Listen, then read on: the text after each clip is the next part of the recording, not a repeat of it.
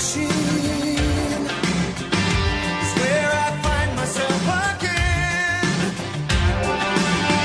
Kyria lays on down the road that I must travel. Kyria lays on through the darkness of the night. What's going on in there? Yeah. What's going on in there? She's like too young for that song, isn't she? Valerie is too young for that song, Mr. Benny? She says no, but She I say says yes. no? I think so. I think, and, heaven forbid we play Air Supply. Oh, I had that earlier, but then yeah. you busted out the Survivor by I know. Destiny's Child, Well, so. she had a Survivor thing, but I'm Perfect, You're Doomed. Yeah. I'm Perfect, You're Doomed by author Kyria Abrams joining me here today. And Abrahams, I think that's right. Did I get that right, Kyria? Yes, I'm Abraham. just like killing you all over the place here. Thank you for joining us. I'm Perfect, You're Doomed. Wow, that is powerful as a title of a book. You're a stand-up comedian. Mm-hmm. This is a book that you've pretty much written about your life, so to speak. And this is really, a way for us to become more aware of who we are, become more aware of the journey that we take in this world. And so I want to ask you about the title and how you relate to I'm Perfect, You're Doomed. I think that it really sums up a lot of not just the Jehovah's Witnesses, but a lot of fundamentalist religions. I actually recently spoke to a group of Orthodox and Hasidic Jews that are trying to leave their religion and being they're outcast from their family, and they completely related to that as well. So it's really not just the Jehovah's Witnesses, but anybody that thinks they are saved, they are the only ones. It's really us against them. This is when we step back and Kyria, and we look at your journey and we look at your story.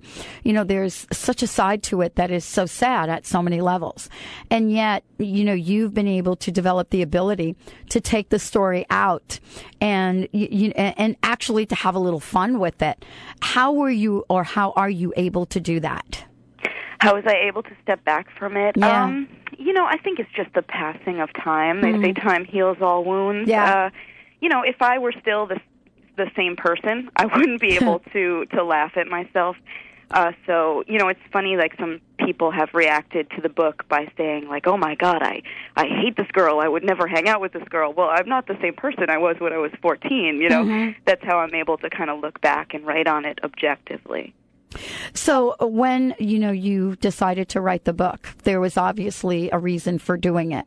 What was it, or what do you hope people to walk away with from reading the book? I would love for them to I would really like to open a dialogue on, what place this kind of intense religious experience had in informing the bad decisions that I made, and that seems to have happened so far. Some people say, especially people who are raised as Jehovah's Witnesses, say it's so clear how this directly correlated to the decisions that she made, and other people are like, you know what, I think she was just a really bratty teenager and it had nothing to do with it. And I think to be able to just open a dialogue is my ultimate purpose with the book. Mm-hmm. All right, let's talk about some of the decisions you've made. And, without giving away the entire book, I think it's important for our listeners to know that, there are some decisions that you've made that most of us make, in a sense. Mm-hmm. But for you, given the family that you are part of, these are decisions that had multiple consequences. And could you share a few of those and what some of the consequences were?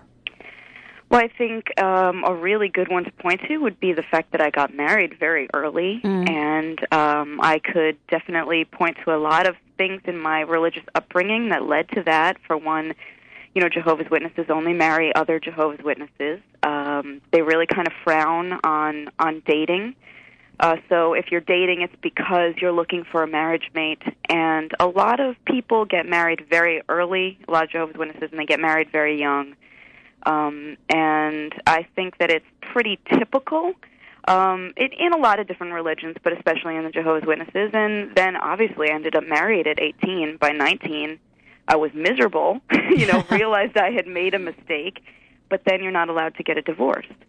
So it was a couple more years of me just kind of going through the motions, just incredibly depressed, and trying to figure out a way to get out of the marriage. Get out of the marriage, get out of the religion, so to speak, or get out of, and this is really not a comment about religion, but kind of get out of whatever hold it had on you.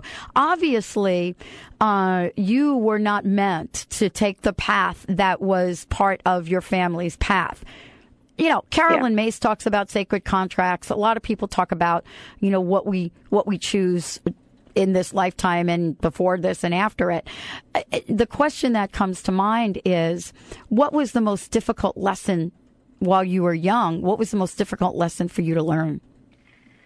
That I learned while I was young? Because I don't really feel like I learned any lessons while I know. That's why I asked the question. The hardest thing for me to understand was that different people can have different religions and different paths to spirituality, and that they are all equally valid and acceptable. And that was the hardest thing for me to really come to terms with, because I really felt like there was this black and white, like, how can there be more than one religion? There's only one, and I'm in it.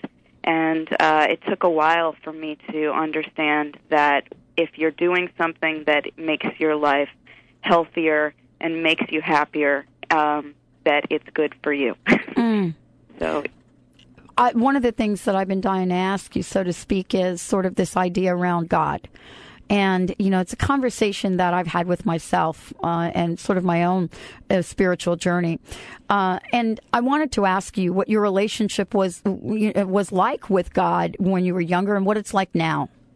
Or God, or, a higher power, whatever that you refer to. Yeah, when I was younger, it was very much like he's someone who's out to trap me, and that any little slip that I make, I could be out in an instant. And he's just kind of, he's not evil, but it's like a very vengeful kind of concept of God, which I think a lot of people have. Like, he just, a lot of guilt, and God knows everything that I've done wrong and all my sins, and I'll never be good enough for God.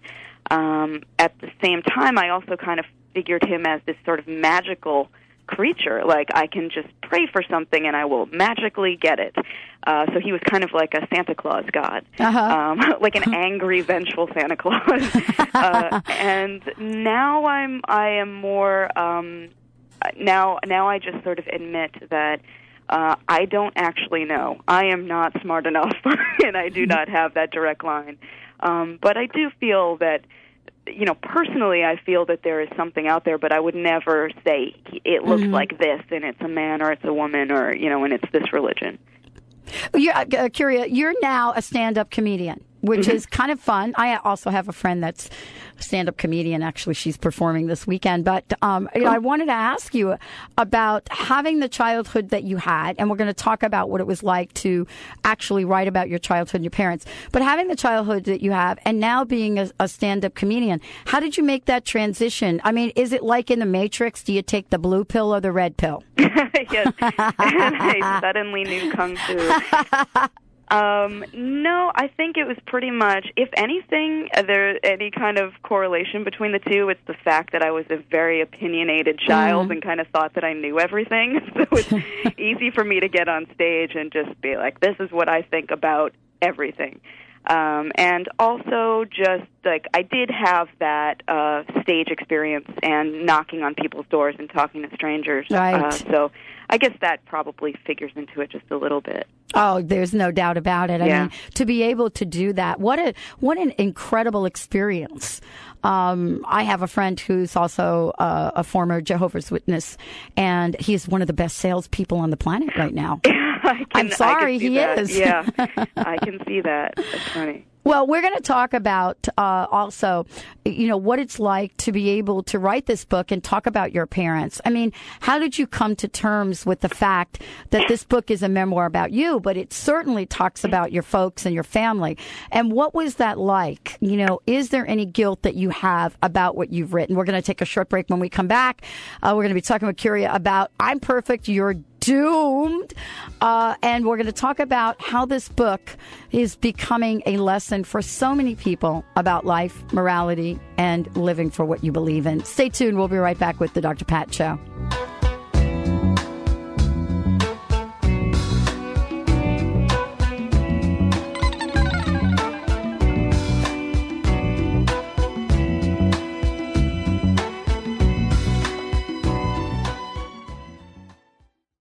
Reach your full potential and increase energy with the superfood of the Inca, Maca Magic.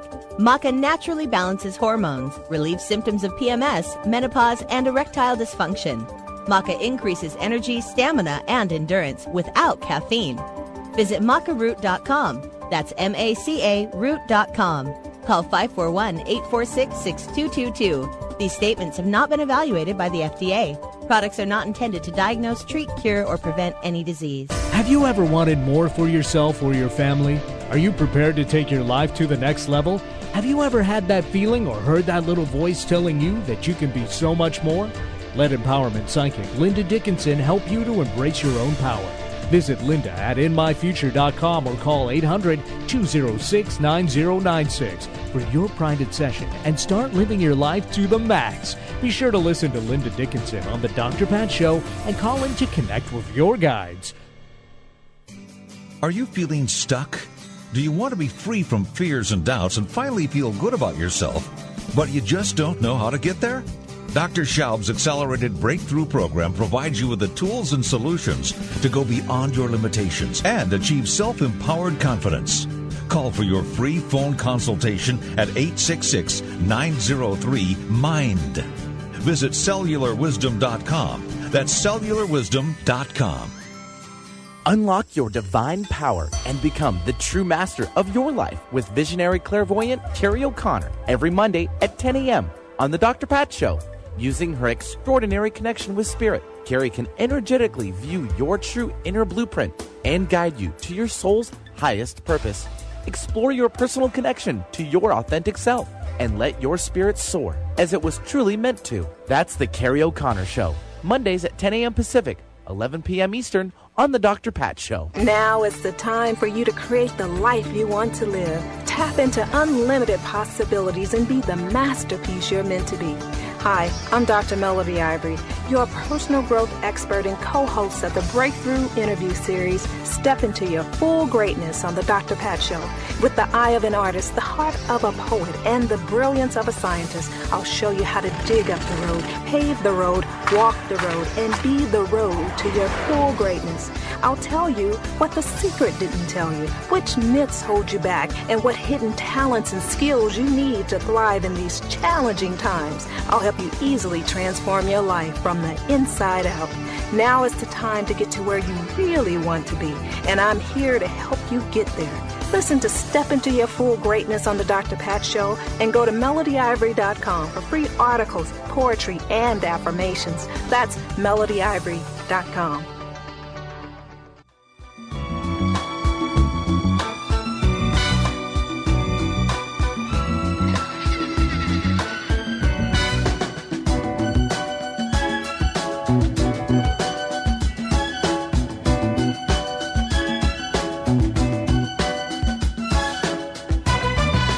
Welcome back, everyone. Welcome back to the Dr. Pat Show, talk radio to thrive by.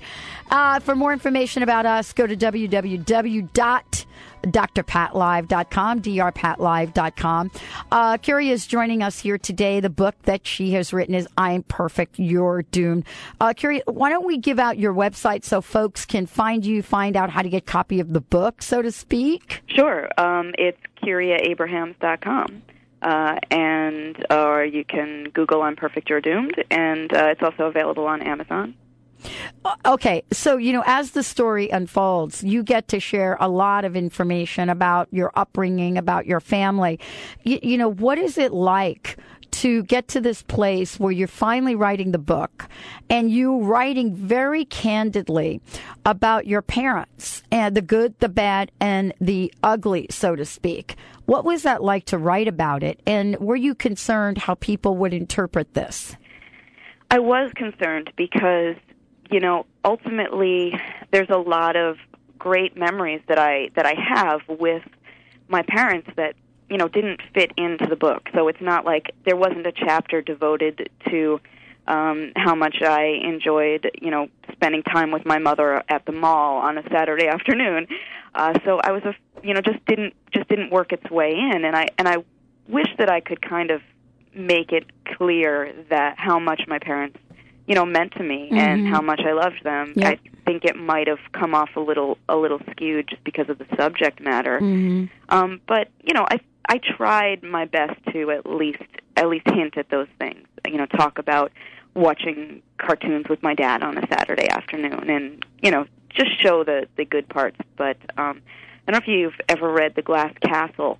That author did a really great job. I felt of you know, kind of going back and forth between these are the good parts of my dad and these are the bad parts. Right. And I was hoping I could do something along those lines.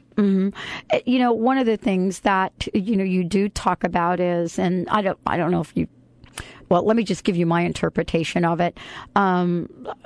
You know, there's this level of fears sort of that is embedded throughout your story. Fear in a lot of different ways. And I'm just curious about, first of all, how you became sort of the maverick in the family with all that fear going on, and did it affect your life? You know, I don't even know that I really was the maverick. My brother really left before we did, but he was smart, or before I did, rather. But he was smart enough to kind of keep his head down and not really tell anybody what was going on. He just sort of disappeared, and he kind of disappears from the book, but he sort of disappeared from our lives as well, and just was like, I'm just going to do my own thing quietly. But there was a lot, and I remember one day going up to him. I don't remember how old I was, but when I recognized he wasn't coming back to the Kingdom Hall, and saying, do you want to die at Armageddon? You know, and like half believing it coming out of my mouth and half just thinking, I'm supposed to say this. He's my brother. Wow. And, you know, there's little things that we need to apologize for after we leave a fundamentalist religion, and that's one of them. He's a great kid, and I'm really, really lucky to have him. He's really the only immediate member of my family that I talk to these days. Well, it's definitely an interesting journey. I mean, it's a conversation that we get to have with you and get to experience sort of some of the things that you've experienced. How has your life changed? I know that we all get ideas to write books, right? Then we write the book. Then the book gets out in the public. And then what? And then that is where I believe it's called anticlimax at that point. I have been very blessed in that I've gotten a lot of wonderful emails from people who, ex-Jehovah's Witnesses, people who are like, I thought I was completely alone in this world. I thought I was a freak, and I read my life in your book, and now I can take this book and I can show it to my husband, and I can show it to my nephew, and no one understands what I went through, and now they understand. And that has been the most amazing part of writing the book, is the fact that, oh gee, it's actually, I thought it would inform people, but it's actually touched people. And, you know, it's not on the bestseller list, but that's so much more important to me. You know, this is, okay, so now you're like a stand-up comedian as well. What is your what is your comedy act about? Well, I took like 3 years off because I was writing the book, and now that I'm back doing it again, I am mostly, well, let's see, the last time I performed, I mostly just complained about being single. But but I also talk about, you know, being raised as a Jehovah's Witness. I have started to talk about that for the first time, because for the longest time I did stand-up, and it was just all these very disconnected one-liners and jokes and just, you know, punchline, but really wasn't saying anything that mattered to me or meant anything to me. So now I'm just actually, I feel more comfortable on stage now, so I'm more able to just kind of talk about the things that matter, and one of them is growing up as a Jehovah's Witness, and the other is being single. And I bet you kind of weave those two together at some particular level as well. It's funny that we can be here thinking about sort of a childhood that we've had or an upbringing we have and actually laugh a little bit about it. You sound like at some level you've made peace with all of that. Have your folks made peace with you, so to speak? I highly doubt that. I really have not talked to them about it at all. My mother did come to my book signing in Providence, and I spoke to her very, very briefly, and she expressed her concern that there were things in the book that she did not agree with, that she did not believe were true, and that she really wished I had written a children's book instead. But beyond that, I have heard very little from my family. I know my brother likes the book.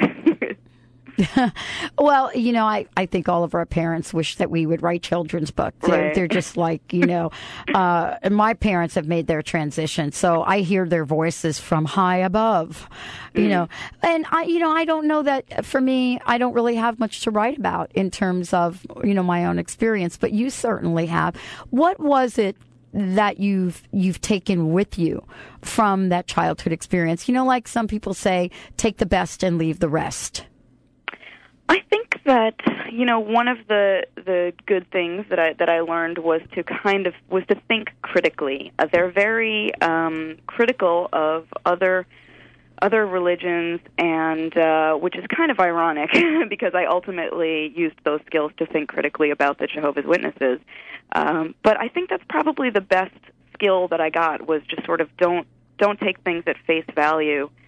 And I remember, it's not necessarily a Jehovah's Witness incident, but my father, when I was like 3 years old, we were sitting on the floor, and he said, "Stick your finger in that light socket." And I started to, and he grabbed my hand away and said, "Why would you do something like that just because I told you to? Think about what you're doing." And some people have said that's a horrible, horrible thing, but it always stuck with me. Like, oh yeah, just think before you act.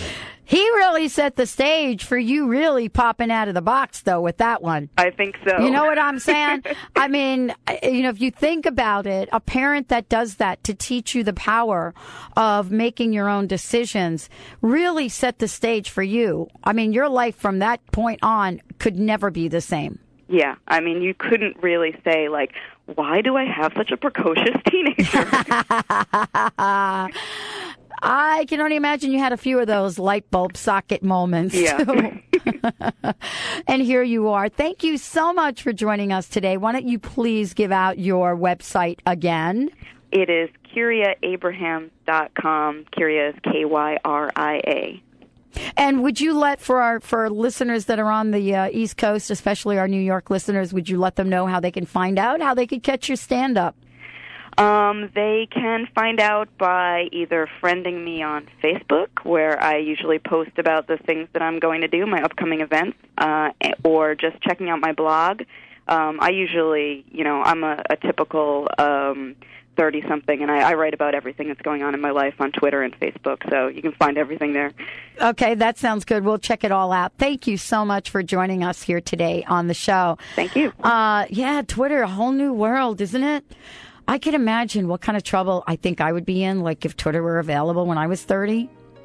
Wow, especially being an Italian. I think I would be Your like mouth in would be running serious... in all different forms. Well, honestly, when I was 30 or 30-something, as Kyria mentioned, I was a little crazy person.